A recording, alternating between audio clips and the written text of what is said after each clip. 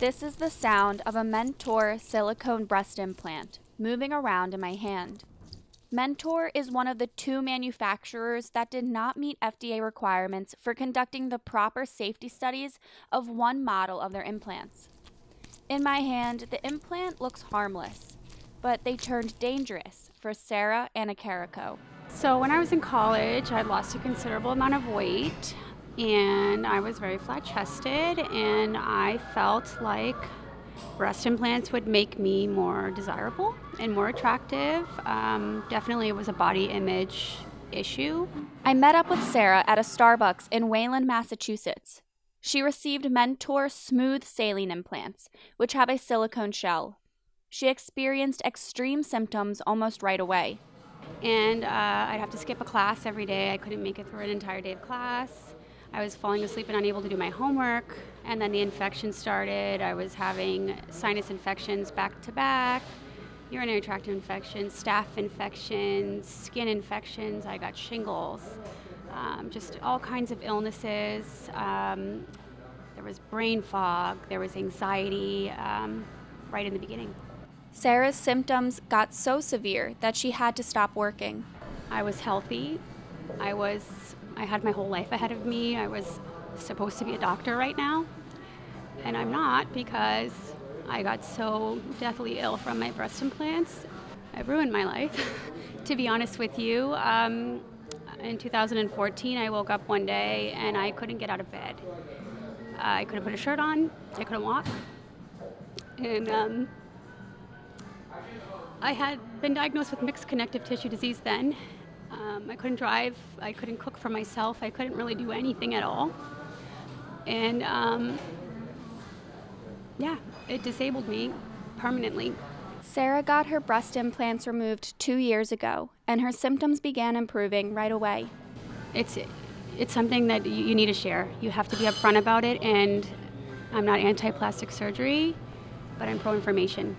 Another woman who received Mentor breast implants shares a similar story with Sarah's.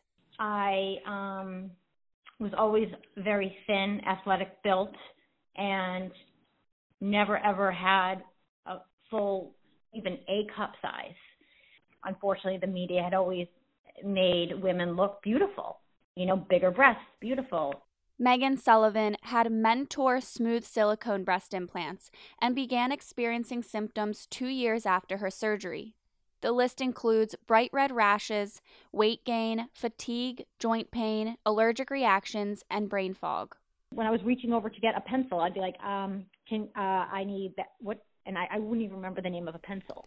Megan wishes she never had the procedure. And I've lost so much of my life. It's very difficult to even look back. I feel like I have post-traumatic stress thinking about it. 457 women in the U.S. have been diagnosed with cancer believed to have been caused by breast implants.